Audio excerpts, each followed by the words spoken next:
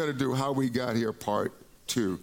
And I want to share this with you because this being what we call Christmas season is just an amazing time for me. You've heard my story many times. This was always my favorite time of the year from the time I was a little boy. Even now, I love this season when almost everything is put on hold. We stop things and we spend time reminiscing, thinking about maybe our earlier days, but certainly we talk about Jesus on this day, perhaps like we don't throughout the year. And I'm not speaking of we don't as far as this fellowship is concerned, but generally speaking in the world. How we got here. There were some things that God said and then God did, and those things brought us to this day. This is not just something we do. The world talks about it. They've commercialized Christmas. It's all about profits and making money. And to some people, it's just another time to have a party. But for us, I think it's much more than that. And I wanted to talk a little bit about it. And I'm going to do something kind of maybe a little bit strange. I want to read the genealogy in Matthew, how God meticulously, very carefully, painstakingly carefully, God ushered in his son or brought himself through his son into the kingdom of men, a kingdom where we had messed everything up. Somebody might think that, the world is a great place. It is in one sense, but we messed a perfect environment up. And that's why we need Jesus. We don't need more intellectualism. We don't need more thoughts and plans. We need Jesus. And this reminds us of that. I know so often, and I'm never ever against education. I love education. I think we all ought to have as much as we can. But we cannot solve who we are by ourselves, nor can we solve who we are by more of what got us into this situation. We can't do that. So we need Jesus. And in the arena of men, when we say things like we need Jesus, everybody thinks you're ignorant and unlearned. When you say we need Jesus, they think that's ridiculous. We need more thoughtfulness. And what has thoughtfulness done for us but caused us to kick the can down the road another day, another year, another week, another month, and so forth and so on. So I'm just going to share a few things about the book of the genealogy of Jesus. And here we say in Matthew chapter 1, verse 1, I'll read it somewhat fast. It says, the book of the genealogy of Jesus Christ, the son of David, the son of Abraham. And so you may ask, well, why does he say son of David, son of Abraham? He wants you to know that he is the result of the promise God made to Abraham, and that he is the one who has the right to rule. He is the son of David. And so David is the first person that God used on the planet. He wasn't the most likely person, but he was the first person that God used on the planet to usher in the kingdom of God. And God had a kingdom here on the earth. God had a kingdom. He had a place of worship. He had a house there in Jerusalem. So let's look at this. He says the son of David, the son of Abraham. Then he tells you how God meticulously rules. God rules in the kingdom of men.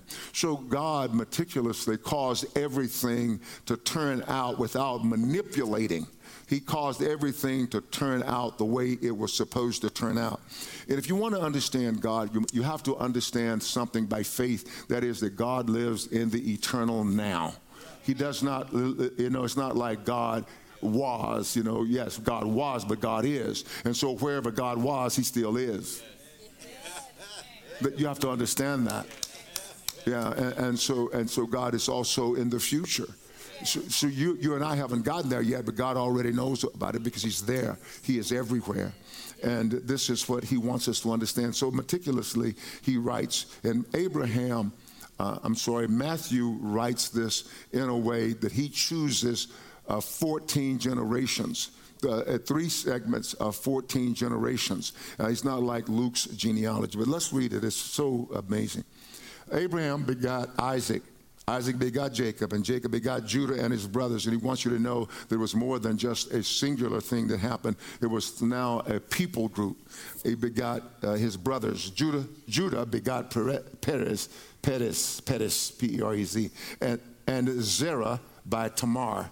And Tamar was a Gentile woman. So he's showing you that God is for everybody. Perez begot Hezron, and Hezron begot Ram. Ram begot Amminadab. Amminadab begot Nahshon. Nahshon begot Salmon. Salmon begot Boaz by Rahab. And Rahab was a Gentile girl, and she was not a very nice girl. But when she met Jesus, she changed. And so God shows you how he doesn't ostracize people, but he brought even these Gentiles into his family. And says Boaz begot Obed by Ruth, another Gentile girl. Wow, it's amazing.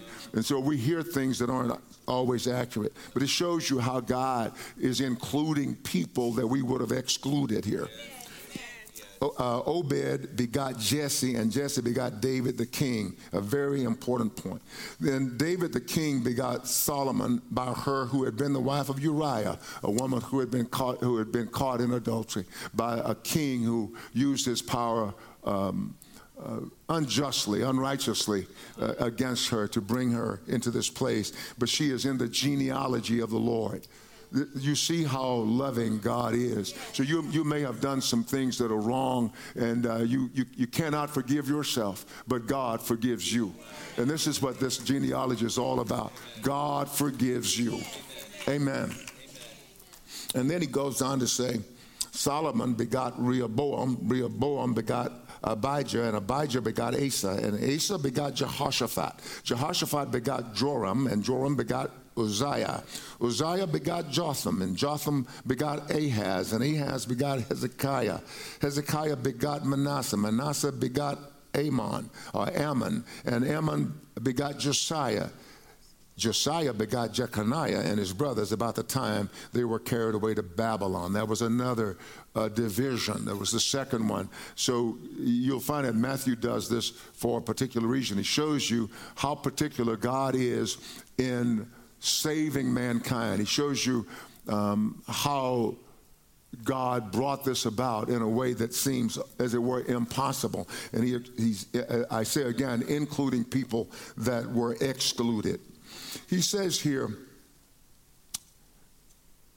let me read this again. Josiah begot Jeconiah and his brothers about the time they were carried away to Babylon. And after they were brought to Babylon, Jeconiah begot Shealtiel, and Shealtiel begot Zerubbabel. Zerubbabel begot Abiud. Abiud begot Eliakim, and Eliakim begot Azor.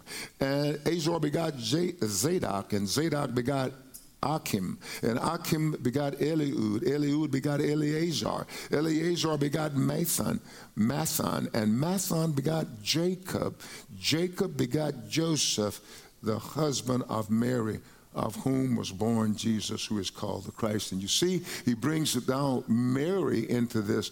All these men are doing things, and he'll show you the women, and then he says, he shows us the last three are Jacob, Joseph, and Jesus, and Mary, of course, is there. So he says, all the generations from Abraham to David are 14 generations. From David until the captivity in Babylon are 14 generations, and from captivity in Babylon until the Christ are 14 generations. So he wants to show you how meticulously God preserved a people.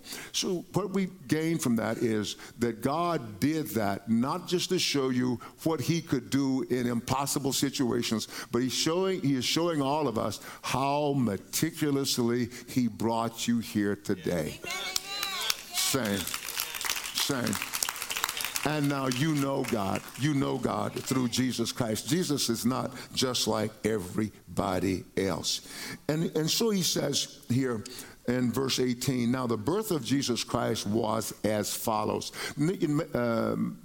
Matthew was a tax collector, and probably an accountant. And you see just how he is so meticulous. So God uses all of us. He uses all of us who just gather, and he uses those who are very, very careful and discreet, as is Matthew. Now, the birth of Jesus was as follows. After his mother, Mary, was betrothed to Joseph, she was engaged to Joseph.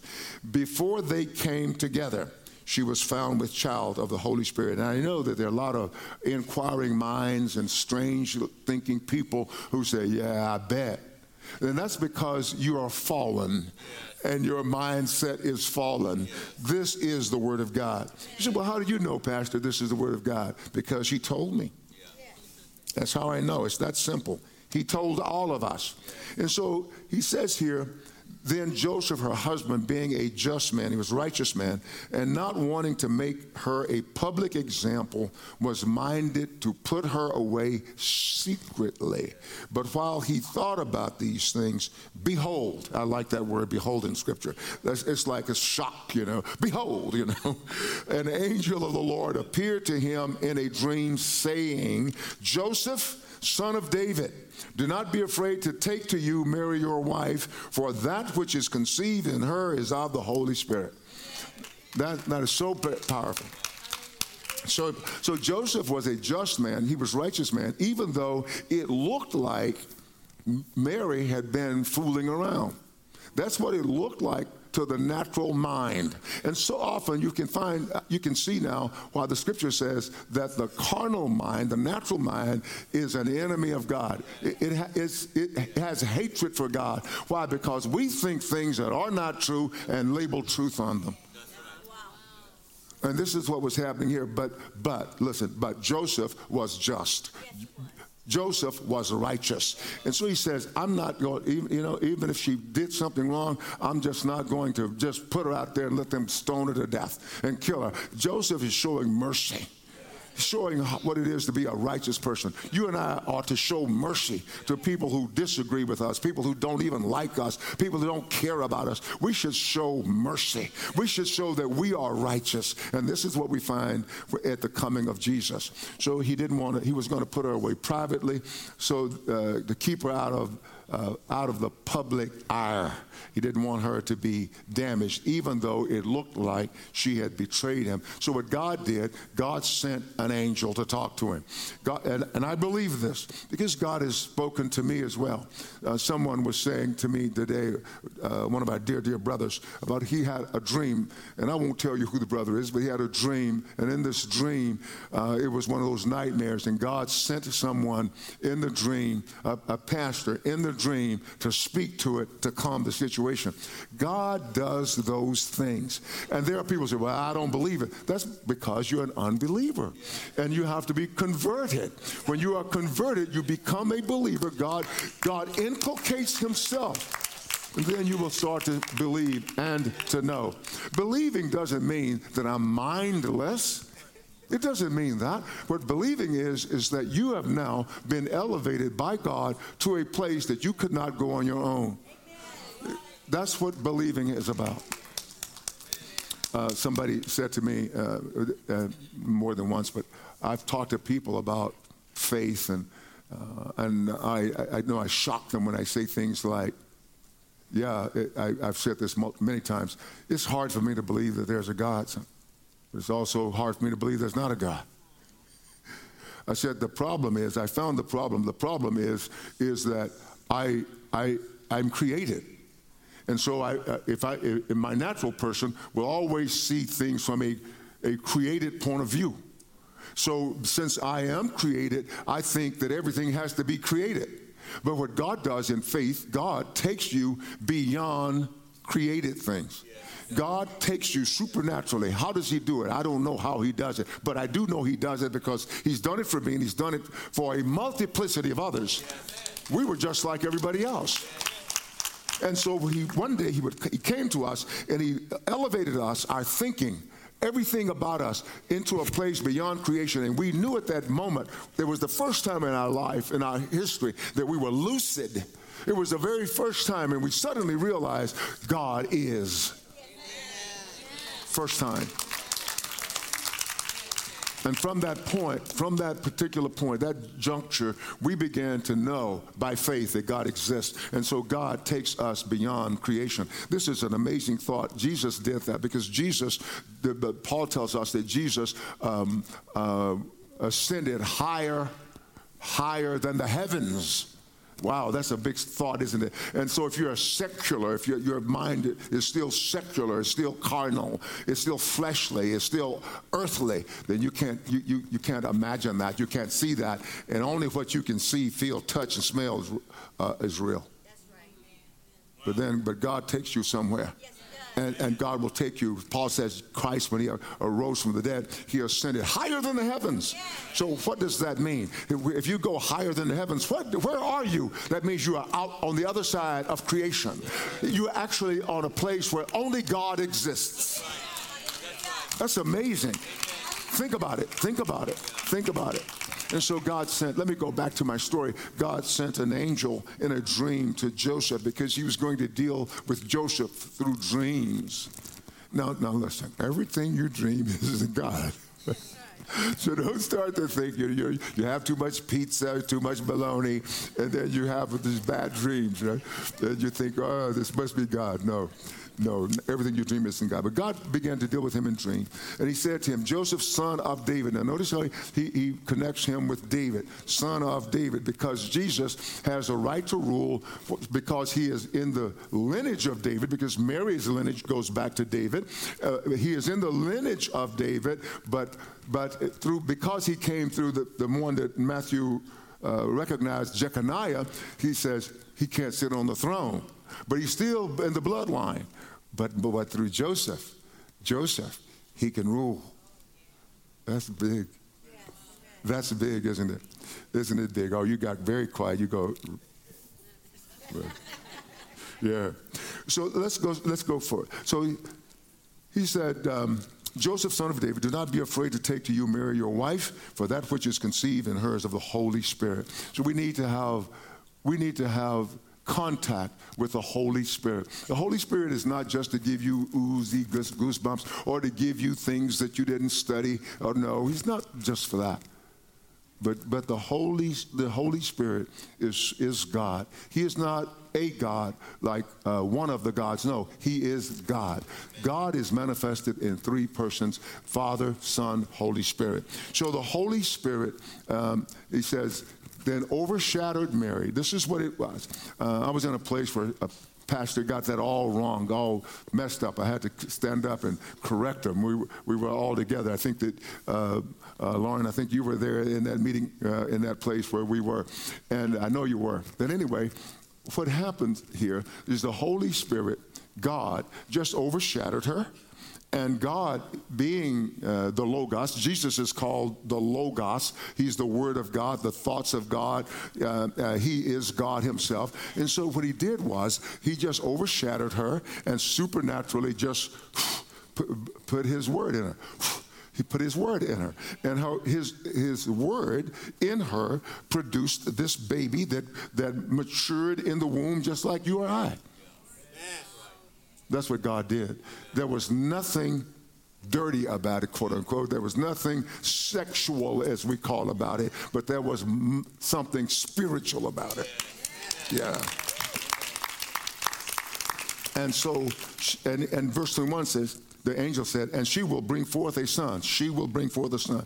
And you, Joseph, you shall call his name Jesus. Why? For he will save his people from their sins. And so we don't talk about sin because it's not so popular, but sin separates us from God. Jesus came to bring us to God. So we sang a song about being reconciled today. So Jesus reconciled us to God. He didn't reconcile God to us because God didn't go anywhere. But he reconciled us back to God. And so he says, she will bring forth a son, and you shall call his name Jesus, for he will save his people from their sins. So all this was done that it might be fulfilled, which was spoken by the Lord through the prophet, saying. Now, this is amazing. This was approximately 700 years before. You see, sometimes God tells us things, and we know that God spoke something to us, but we get impatient, and we think, well, it must have just been me. I have been the master. I'm not at this juncture, but I've been the master of that must have been me. No, one of my favorite words in the Spanish language is cachetadas.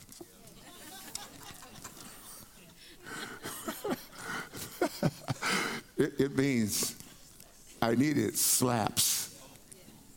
Pow, pow, pow. Because that must have been me. 700 years later, God decides he's going to bring this to pass at 700. It wasn't like God is whimsical. He's not whimsical. He's not capricious, where he just does things arbitrarily. No, he had always planned to do it at that time. That's amazing of God. Thank you so much. You're encouraging me there.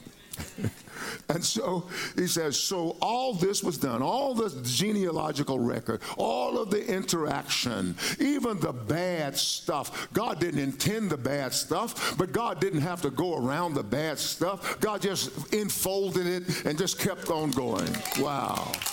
So even your mistakes, my mistakes, God enfolds them, and he makes us better. Because sometimes we're seeking the Lord because I wish I had, and I wish I had, and I should not have. And God just takes all of that and makes you even better as you go forward. How does he do it? Amazing, amazing. God is amazing. And I would that everyone knew God like you and I know God. So all this was done that it might be fulfilled, that it might come to pass. It might be fulfilled, which was spoken by the Lord through the prophet. Isaiah is the prophet saying, behold, the virgin shall be with child. Now, that was an impossibility. I'm sure that somebody heard Isaiah say that and saw it writing. What does he mean? Now, it had an immediate fulfillment. It was an immediate fulfillment, but it was predictive of the future. And what does he mean? And the virgin shall be with child. A virgin can't be with child. Yes, through God she can. And bear a son, capital S-O-N. And they shall call his name Emmanuel, which is translated God with us. God with us. God with us. And so Jesus Christ is God with us. And so if you're an unbeliever today, you may say, well, Jesus is not around here today, so what? He is by his Spirit. And he is in his people.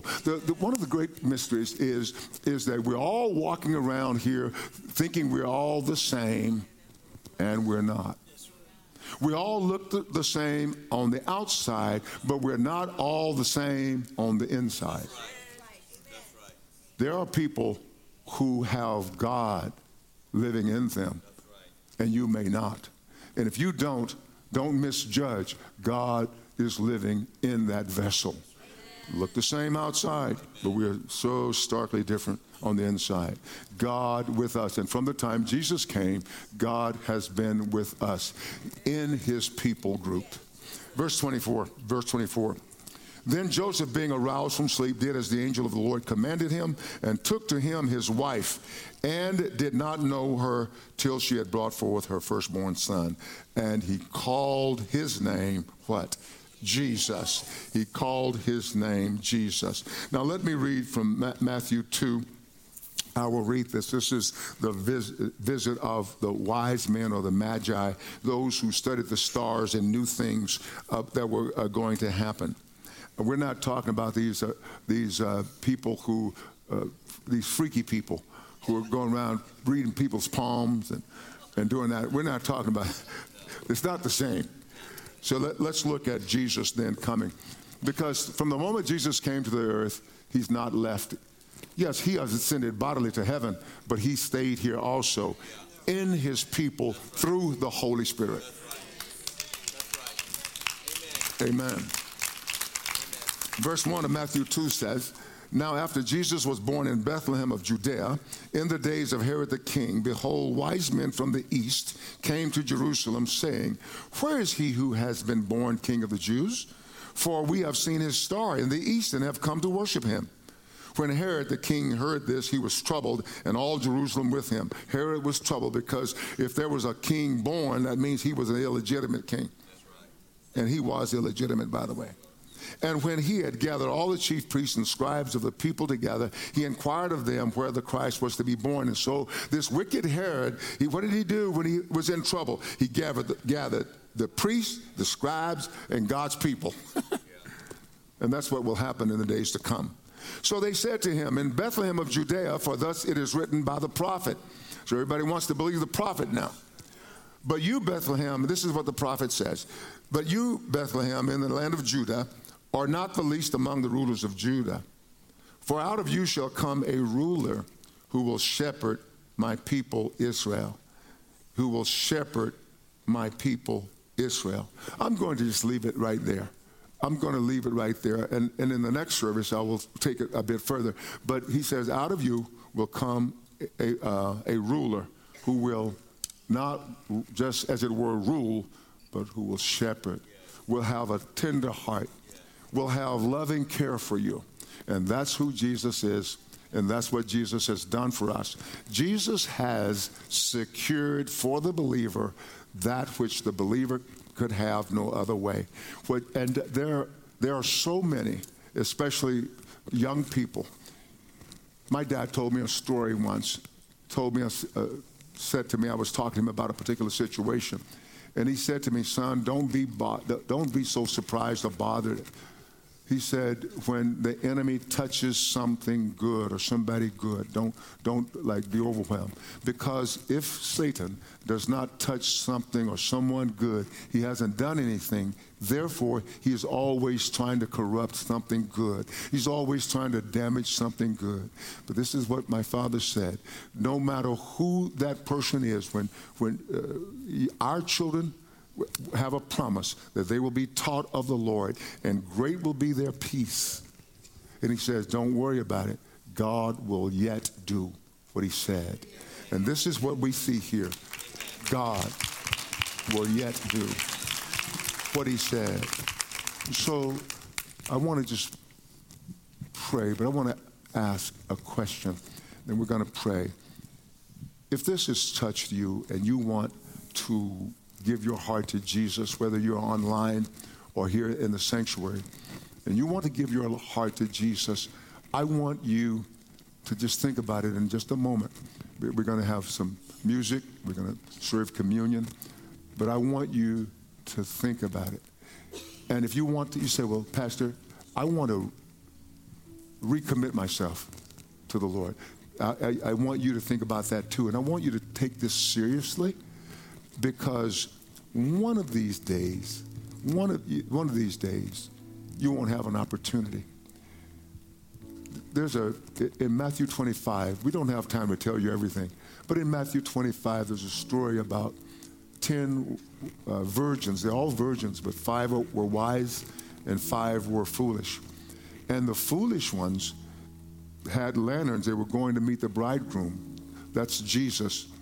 And they didn't carry any extra oil, and the bridegroom was delayed. And their lamps started to go out, and they wanted to borrow some from those 5 who brought extra oil. And they said, well, I'm sorry, we can't give you any of our oil because there might not be enough for me. And we're thinking about the bridegroom coming, and we want to be a part of his wedding party. He said, you need to go and find it somewhere else. Go buy some, but I'm sorry, we can't give you mine. And so when they went to buy, the bridegroom came. I want you to really listen very attentively to this. The bridegroom came, and when he came, he closed the door. And they came back trying to get him to open. He said, I don't know you. But no, I don't know you. I don't know where you're from. And this is why we preach the gospel, is because once Jesus comes, Jesus has given many of us a lifetime. He's given me 76 years plus. And he's given some of you 20 years or 30 years or 15 years or whatever. And that's enough time to say yes to him. So I'm going to pray for you. I bless you in the name of Jesus. And I thank God for you, that he would stir your heart and that you would accept his invitation to be a part of his family.